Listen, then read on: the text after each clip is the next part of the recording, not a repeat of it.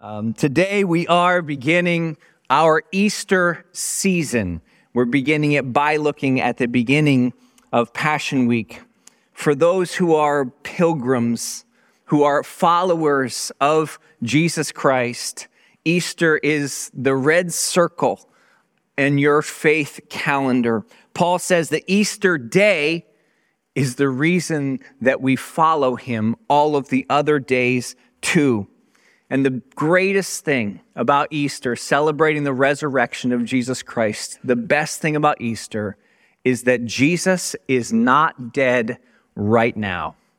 And so we take seriously this moment in our faith, our faith life, and we're going to do that by focusing these 6 weeks upcoming to Easter, not letting it sneak up on us, but taking seriously our ride to this Easter.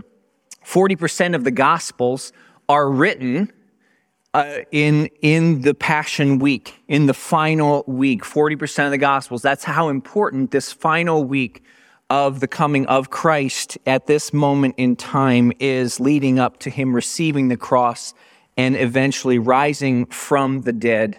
As mentioned, these Easter readings go alongside that we have in the Common Life book. And these Easter readings go alongside of that. Collingswood campus and Mount Laurel campus, we're doing this together. So welcome here in Mount Laurel, welcome here in Collingswood as we begin this time together. We're going to do so by reading in Luke 19. If you'll join me in Luke 19. And we'll start in verse 28. And here we see the triumphal entry of Christ into Jerusalem. And this triumphal entry of Christ into Jerusalem gives us beautiful ways of understanding how Christ himself approached this Passion Week, how Christ himself approached Easter. So Luke 19, and we're going to start with verse 28. And when he had said these things, he went on ahead, going up to Jerusalem.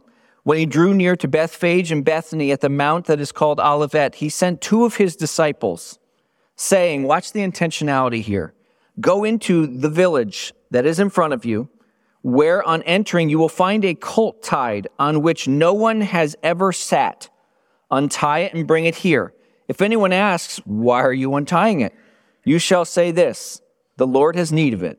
So those who were sent away found it just as he had told them. And as they were untying the colt, its owner said to them, why are you untying the colt? And they said, the Lord has need of it. And they brought it to Jesus, and throwing their cloaks on the colt, they set Jesus on it. And as he rode along, they spread their cloaks on the road.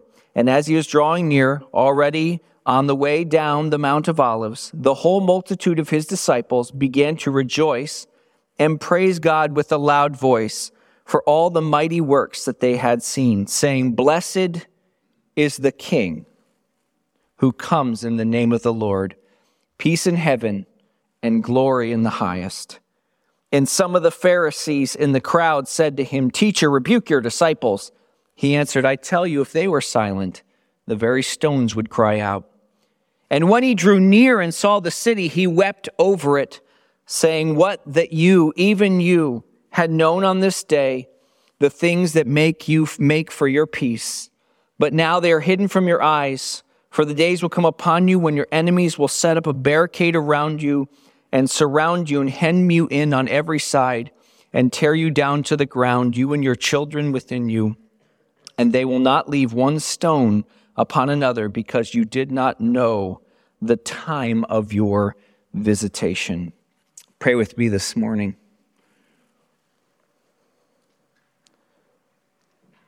Blessed is the King who comes in the name of the Lord, peace in heaven and glory in the highest.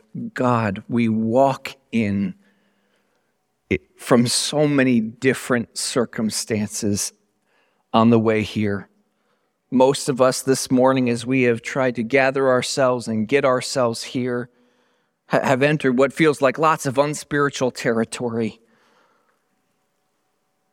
But there's not a one of us that doesn't long for this peace. We thank you for Easter, for what we know that it means and all that we're still finding out what it means for our everyday. In the name of Jesus who rode to die. Amen. So this passage is the passage, probably in your Bible it says something about the triumphal entry. This is the passage where Jesus took himself and rode to Easter.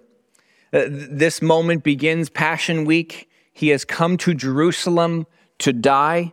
As we begin our journey to Easter, I just want to point out three things of which we can learn from Christ of how he approached Easter so that we can take these 6 weeks approaching our Easter alongside of him as he took this time very seriously.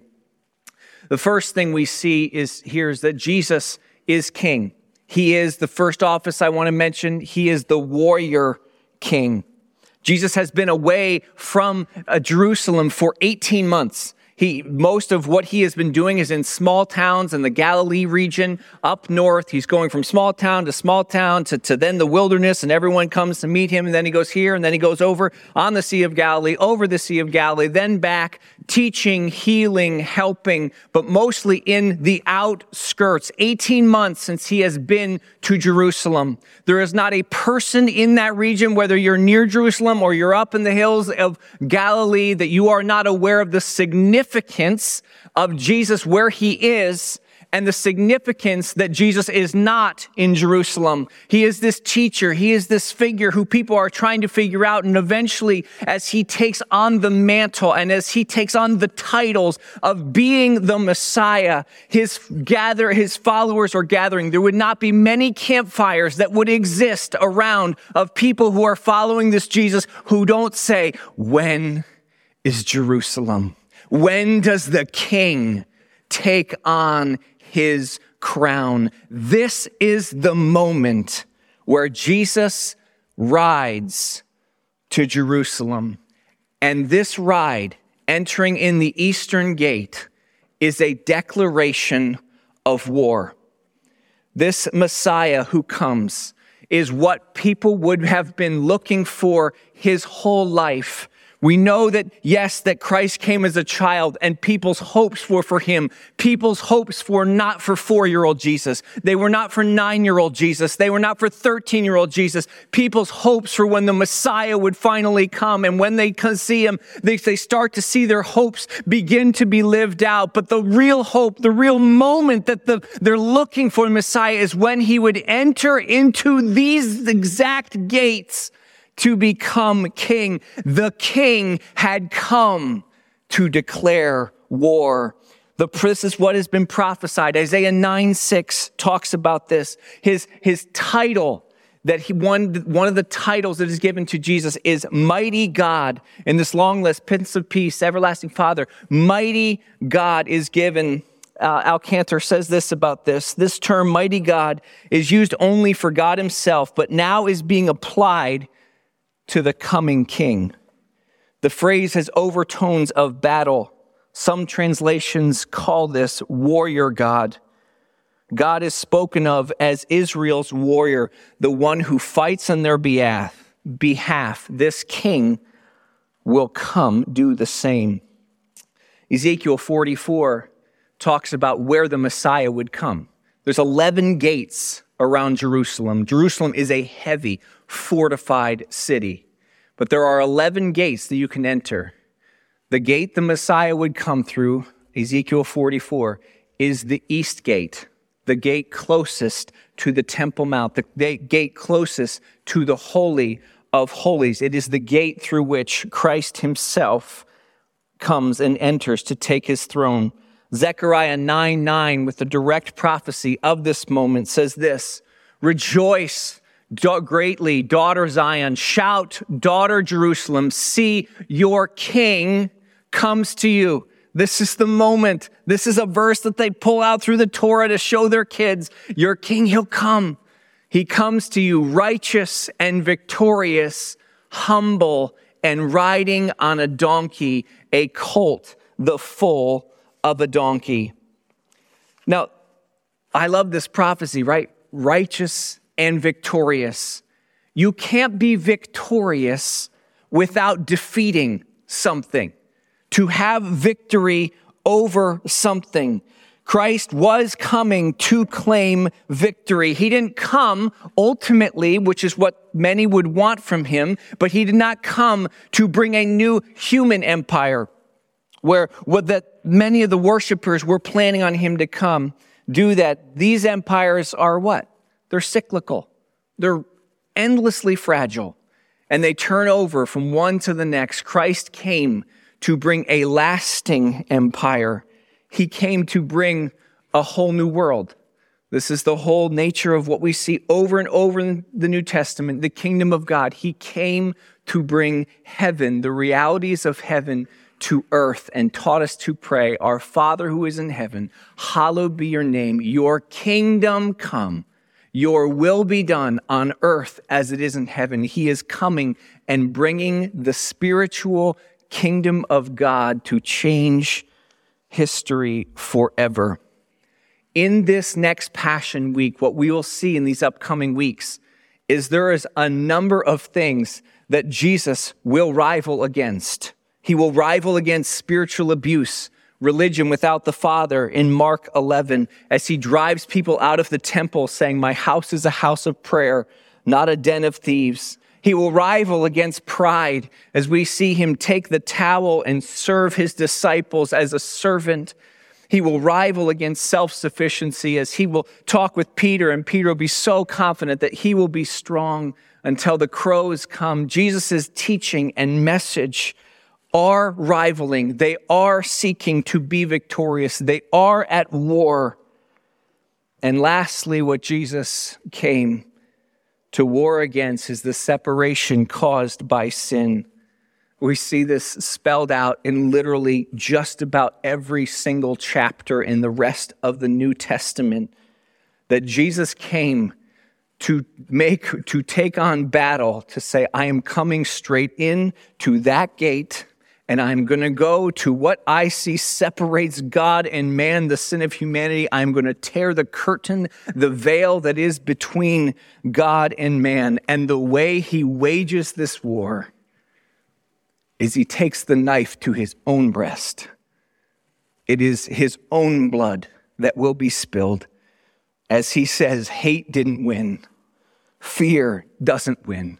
Prejudice, addiction, family trauma, and years of loss, generational strongholds, the mentality of everyone clawing on top of each other, fighting for their own comforts or power, that ultimately does not win. The love of Jesus Christ, as given through the Father by the blood of the Son, ultimately is victorious. Easter is a declaration that God wins. As we enter into Easter and head into this season and learning from this warrior God, a couple things I would say. Very simply, let's approach Easter by being present, by being aware, right? Being somewhat conscious, and we'll lose sight of it, right? We won't be thinking, oh my goodness, it's 27 days to Easter. But as much as possible, let's enter with an awareness that we are heading towards Easter. One of the things I love about the followers in this story is they were aware. They were there. Jesus did not ride into Jerusalem on his own. They were aware of what was going on. And secondly, to rejoice. We don't just have a feel-good Jesus. We have a Jesus that does have power, who declares with blood on his hands, his own blood on his hands, that I have the power to claim victory over darkness. And so we rejoice. One of my favorite things about where Easter falls in our calendar is if you watch, and be mindful this the next 6 weeks, you'll be able to see things in nature around you, that new life will be springing up. And let that remind you, just recently I found a tiny little weed flower in my lawn that probably is not supposed to be there. But man, it was just this little flower. And I was like, wow, just that little thing. I don't know how it came up, why it came up here, but we had some warm days and it popped up.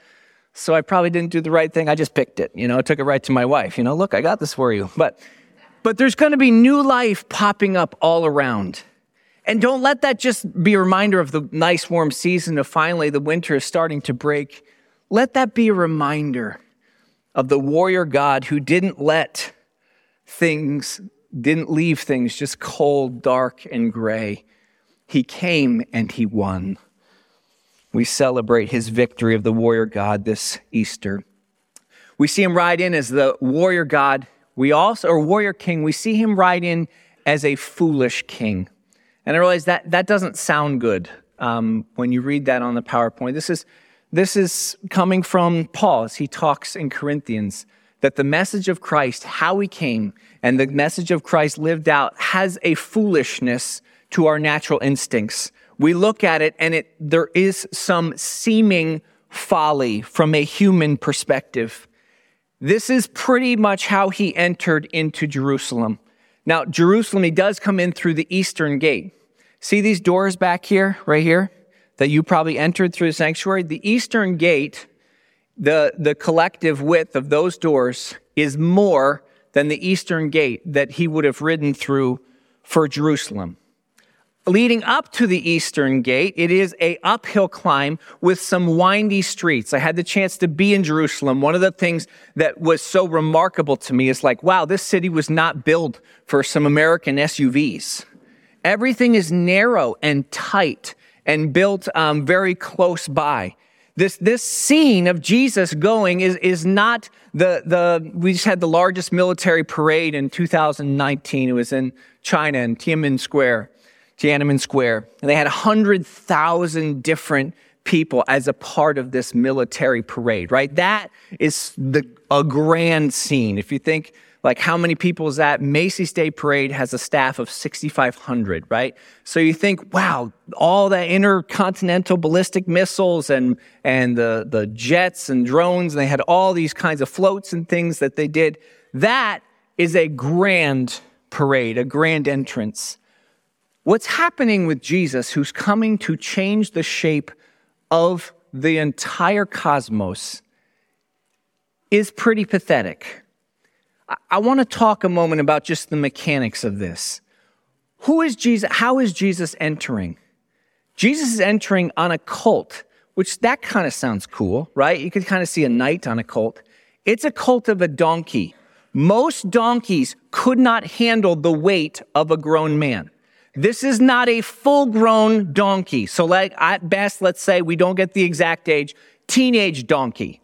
Right? And I realize, I don't know anything about teenage donkeys. I realize you don't know anything about teenage donkeys, okay? So let me tell you the tiny bit that I found out about teenage donkeys. One, they could not be ridden on. Two, if you get on top of a teenage donkey the first time and you're more weight than it's supposed to hold, the donkey's not going to be like, I am filled with the Holy Spirit. I will have the energy to carry the Son of God.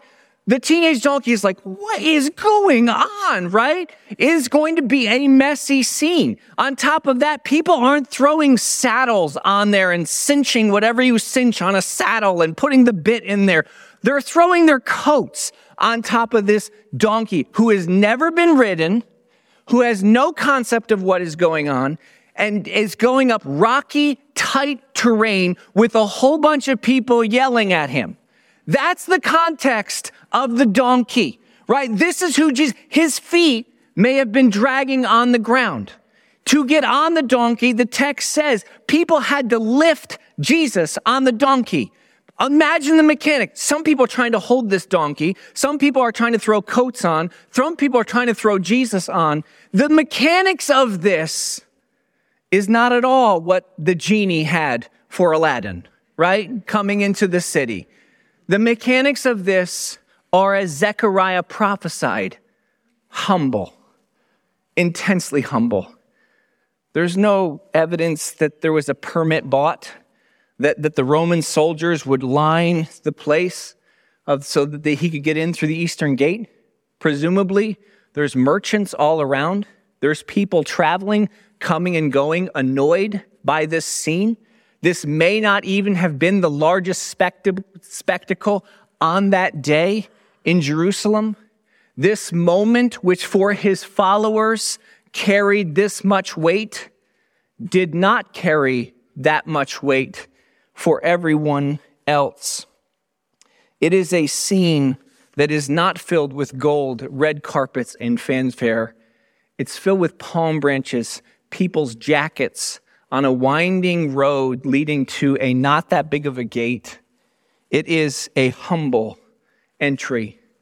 What's interesting to me is as you look in the New Testament and you see so many of the miracles, or the Gospels, and 40% of the Gospels are about Passion Week, almost every single miracle that you will see outside of the resurrection will not happen in Passion Week. Jesus does not come to Jerusalem with his own show of power. He does not part the gates and like the Red Sea and has this moment. This moment is intentionally foolish in the eyes of the world. And the words I just want to use is what Jesus came to do when he would take the towel on Thursday, when he would receive the cross on Friday, when he would not defend himself in this week. And even as he enters into Jerusalem, Jesus rode to Easter intentionally unprotected. You will see over and over, the Gospel of John is so beautiful in this. What Jesus says he needs is the love of the Father. And he intentionally does not add a whole lot to that list. He intentionally lays down so many of the things that he could have brought to this moment. He approaches Easter intentionally unprotected. Something that I want us to think about as we approach Easter, and this is going to be, give me 5 minutes here, because some of you, this is going to be like, I'm trying to understand what you're saying. But to follow our foolish king in the eyes of the world, to intentionally unprotect from the ways that we try to feel big, to choose to release the ways you've defended yourself or tried to satisfy your neurotic need for security and significance on your own. And I put a lot of those big words in there on purpose. And one of the ones you're like, neurotic. I do not have a neurotic need to feel safe or to find significance on my own. Well, I do. And I think probably many of us do. Very simply, to be intentional as we come to Easter, that we're aware of how we try to make ourselves big. You know, like on every nature show, there's like, I don't know, some predator and some prey. And like they both have this mechanism that these animals use to make themselves look big, right? Birds fluff up their feathers and like people do weird dances, like, or not people, animals do these weird dances to try to intimidate each other, and cats like somehow like do this weird thing, which cats need no help being intimidating in my mind. I hate those things, but except for your cat is perfect. But like all animals have this way to make themselves look big. Well, I'm reading this book. My 4-year-old just loves this book about 10 things you need to know about elephants.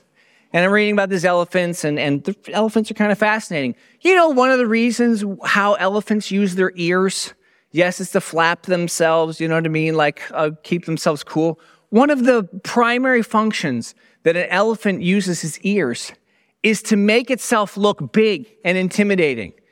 I'm like, an elephant needs help looking big?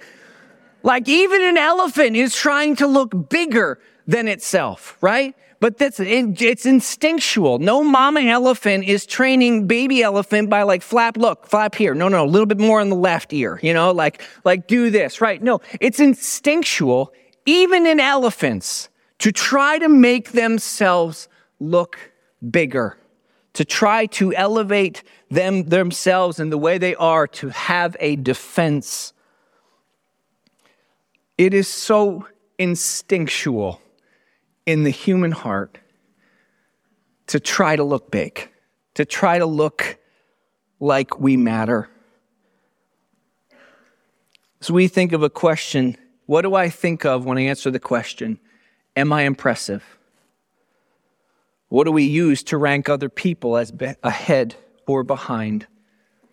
But these things in spiritual formation language, these are attachments, right? Like, I feel like I'm important because I have this, or I rank here, or I feel like I'm unimportant and I self-reject because I don't have enough of this, or I don't rank high enough here. But these attachments that we have to define our very identity are core to us.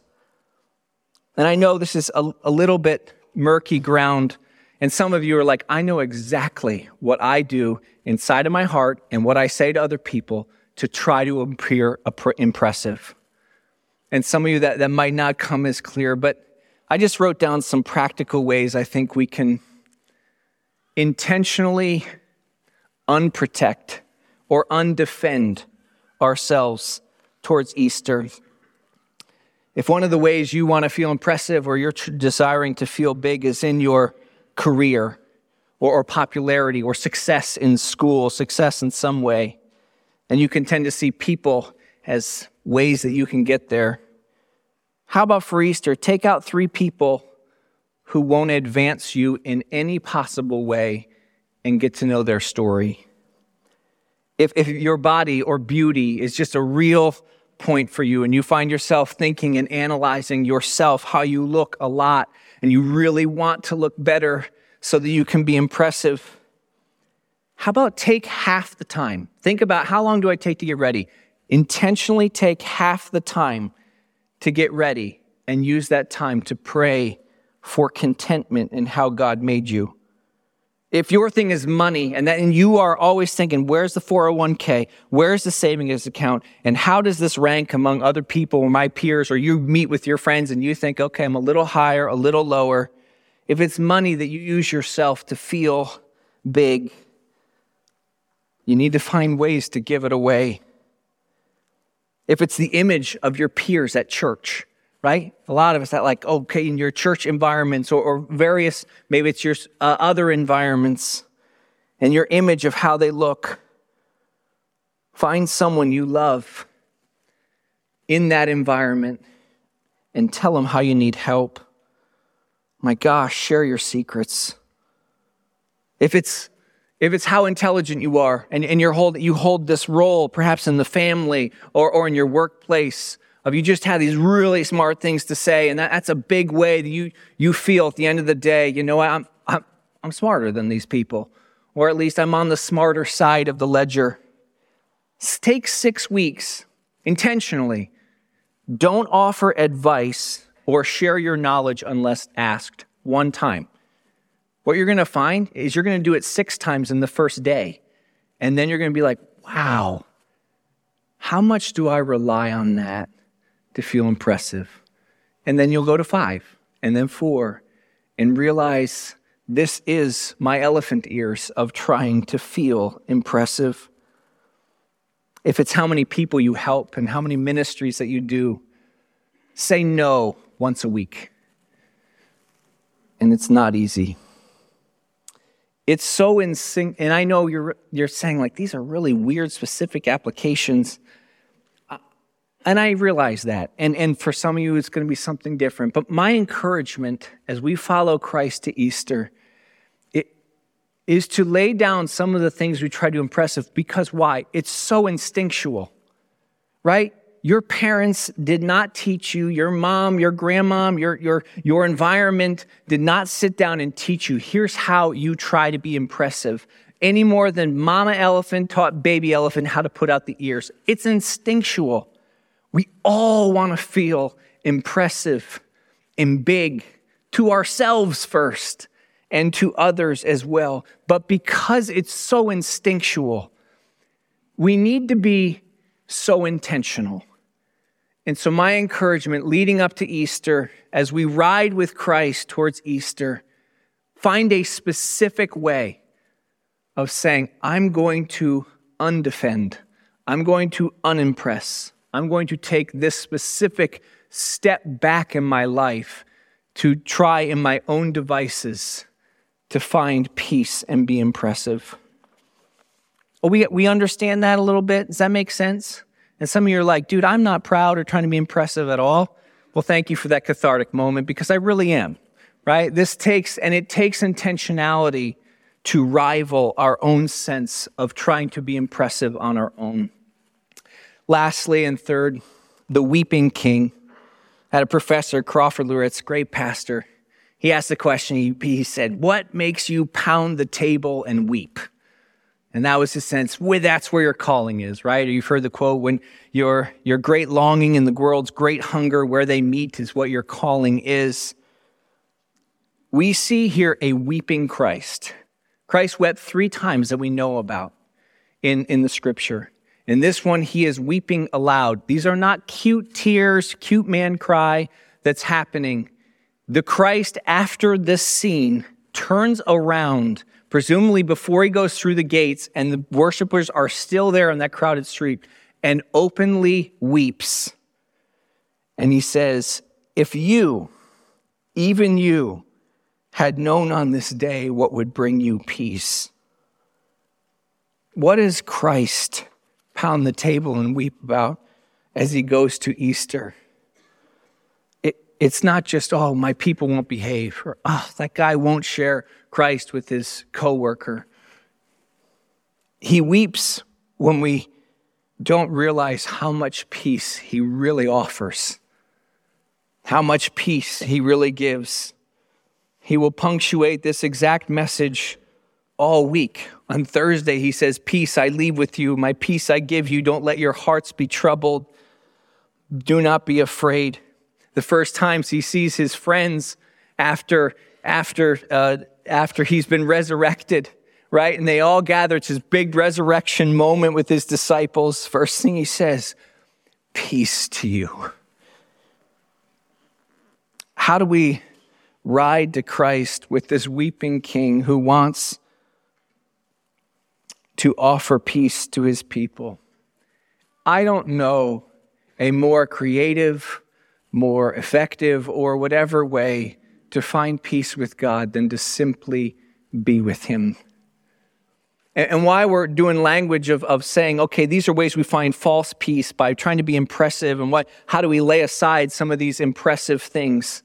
What we try to find our impressives is to make room to say, hey, if I starve this, my attachment to how I look, my attachment to how important I am in the company, my attachment to these things, if I starve that a little bit, because I know that's fake and doesn't last anyway, it leaves some opening to spend that time, spend that energy to find Christ, and there is peace. How do we ride with Christ to Easter? We follow his tears. And what his tears say is this: if you, verse 42, even you, had only known what would bring you peace. We ride with Christ, desperately seeking true peace in him and warring against false security that will crumble soon anyway. As we spend time with him, this is what his presence is like. And I realize some of you are like, I pray and it hits the ceiling. And sometimes I wonder if he even gets that far, right? As you seek and spend time with Christ, real quick is what I would suggest. How has he made you? How has he uniquely formed you? Some of you are like, well, I have trouble sitting on my knees and praying, but man, do I love being in nature. Be in nature. Go be with God there. Some of you say, like, I have the hardest time with attention. I try to do the 30-minute devotional every single day. I would say, you know what? There's one guy, a dear friend of mine. He said he had the hardest time praying. He just couldn't pray. He has ADHD, and it was just a big struggle for him. He couldn't pray because he couldn't stay still that long and prioritize stillness. He would walk and pray. He turned into, to this day, perhaps the greatest prayer warrior I have ever known. And he said, what changed my life is I just had to walk like everything else in my life. If you're a writer, pray to God. Start with, Dear Father. If you're a person who's like, I am so spiritually confused, I can't stand up from now, find a trusted friend, pursue spiritual direction. I don't know what it means for us to prioritize our time with Christ, but I would ask, starve a little and feast a little. And in that, we find a pure, beautiful way to a little more understand what death and what resurrection are all about, because they can't exist without the other in the Christian life. Won't you stand with us? I'm going to conclude. I know we're in time. Dear friends in Mount Laurel, dear friends online and in Collingswood this morning, very simply as we head towards Easter, may we ride to Easter together with Christ. May we war for true peace. May we intentionally unprotect from our own devices that we falsely use to find our homes in our identity, image, comfort, or pride. May we journey to Easter with the living, resurrected, no longer dead Jesus. May we speak with the deep assurance of Paul that he is our peace. And with the open-hearted pilgrims who approach Peter, Sir, we would see Jesus. We are dismissed.